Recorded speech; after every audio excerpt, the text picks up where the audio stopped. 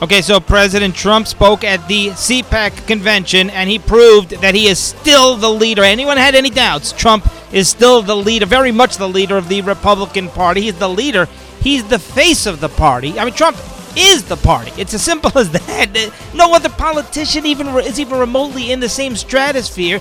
This totally debunks the belief that somehow Trump is done. That's it. He's over. The never-Trumpers who thought, okay, we finally got rid of Trump after all the tweets, after all the craziness, a few crazy Trump supporters stormed the Capitol, and that's the end of Trump. Well, sorry to disappoint you.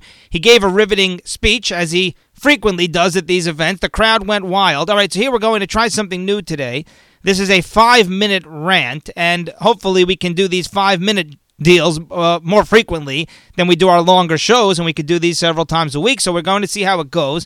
So as I said, Trump tore down the House, and they adore him. Conservatives adore him. His base adores him. 70 million people, are major, massive Trump supporters, as we discovered on Election Day. And more importantly, he's the leader. He is in control of the Republican Party. Why? Because he kept his campaign promises. It's as simple as that. He actually does what he says he's going to do. Isn't that refreshing? For a politician, he's true to his values. He's like the opposite of all these politicians on both sides who just disappoint their base, pander to the media, terrified of the media, just terrified, just always making sure that they say, the right things so that the media doesn't attack them. Now, remember, President Trump, he doesn't get credit for it anymore. He's the reason that there are so many hundreds of millions of vaccines. Remember Operation Warp Speed. A vaccine like that should take 4 years. We have 3 vaccines in under a year. Trump is the reason that we basically have peace in the Middle East. More peace in the Middle East than we've ever had before.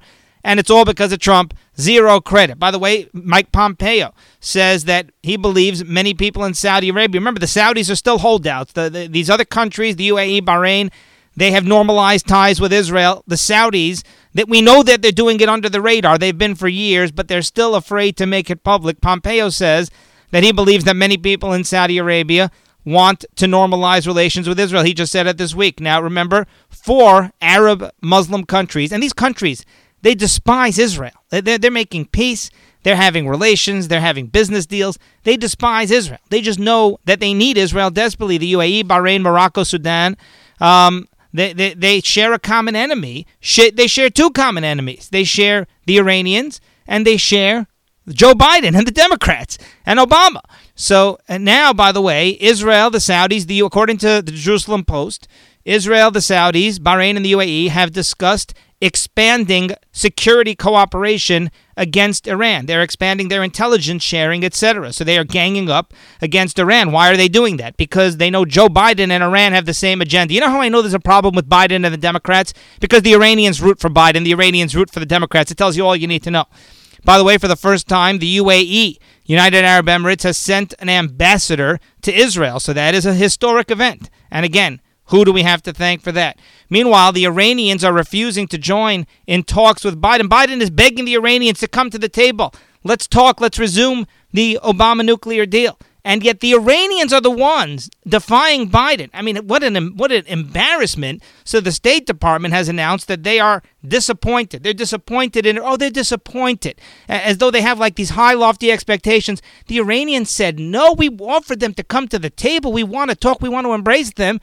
We're disappointed that the Iranians are basically spitting in our face. And the Iranians say, no. Before we come to the table, lift sanctions. If you don't remove the Trump sanctions, then we're not even going to come and talk to the table. What a slap in the face. The Iranians, with their zero leverage, they're the ones threatening the U.S. and Joe Biden because they know Joe Biden is weak. They know Joe Biden has very minimal backbone. So Biden said, let's talk first before we make any concessions. And Joe Biden is disappointed. Well, what do you expect from the Iranians? Is anyone surprised besides Biden and his Secretary of State Blinken and his State Department? So the question is now, let's see who blinks first. And, Biden's Secretary of State is named Blinken, but let's see who caves in first. Let's see if Joe Biden caves into the Iranians and meets with them to discuss resuming the nuclear deal before let's see if he agrees to Iran's demand to cave and remove sanctions before he has that meeting, or if he sticks to his guns. We'll wait and see. All right, Ocasio-Cortez.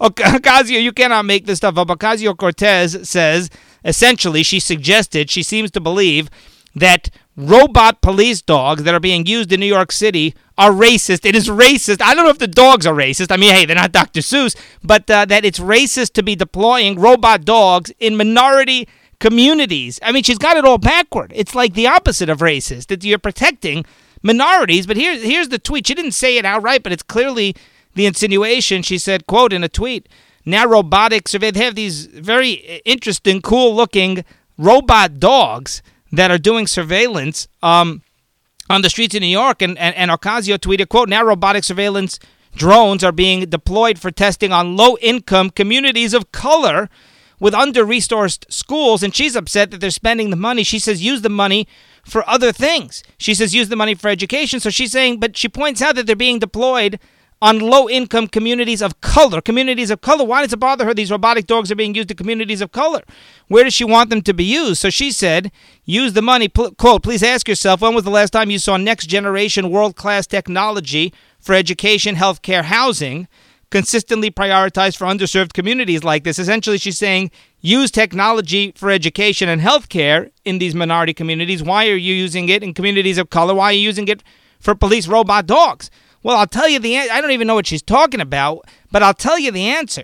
Let's see. Let's think about this. Why do they deploy robot police dogs in minority areas? Why are they choosing these communities of color?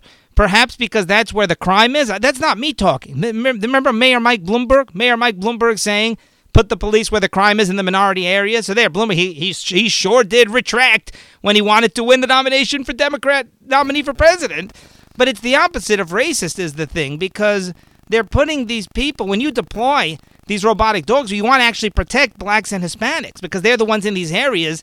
They should be grateful. Ocasio should be grateful. But the most ironic part here, Ocasio's comments came days after there was a surveillance video which caught a home invasion, and these robot dogs actually responded to a home invasion in the Bronx. The robot dog saved two people who were being held hostage in a home invasion. So they actually rescued people in the Bronx. Ocasio, by the way, she represents the Bronx, and I'm willing to bet you that these two people being held hostage were in fact minorities. So what does that tell you? All right, that's going to do it for today. We will see you next time.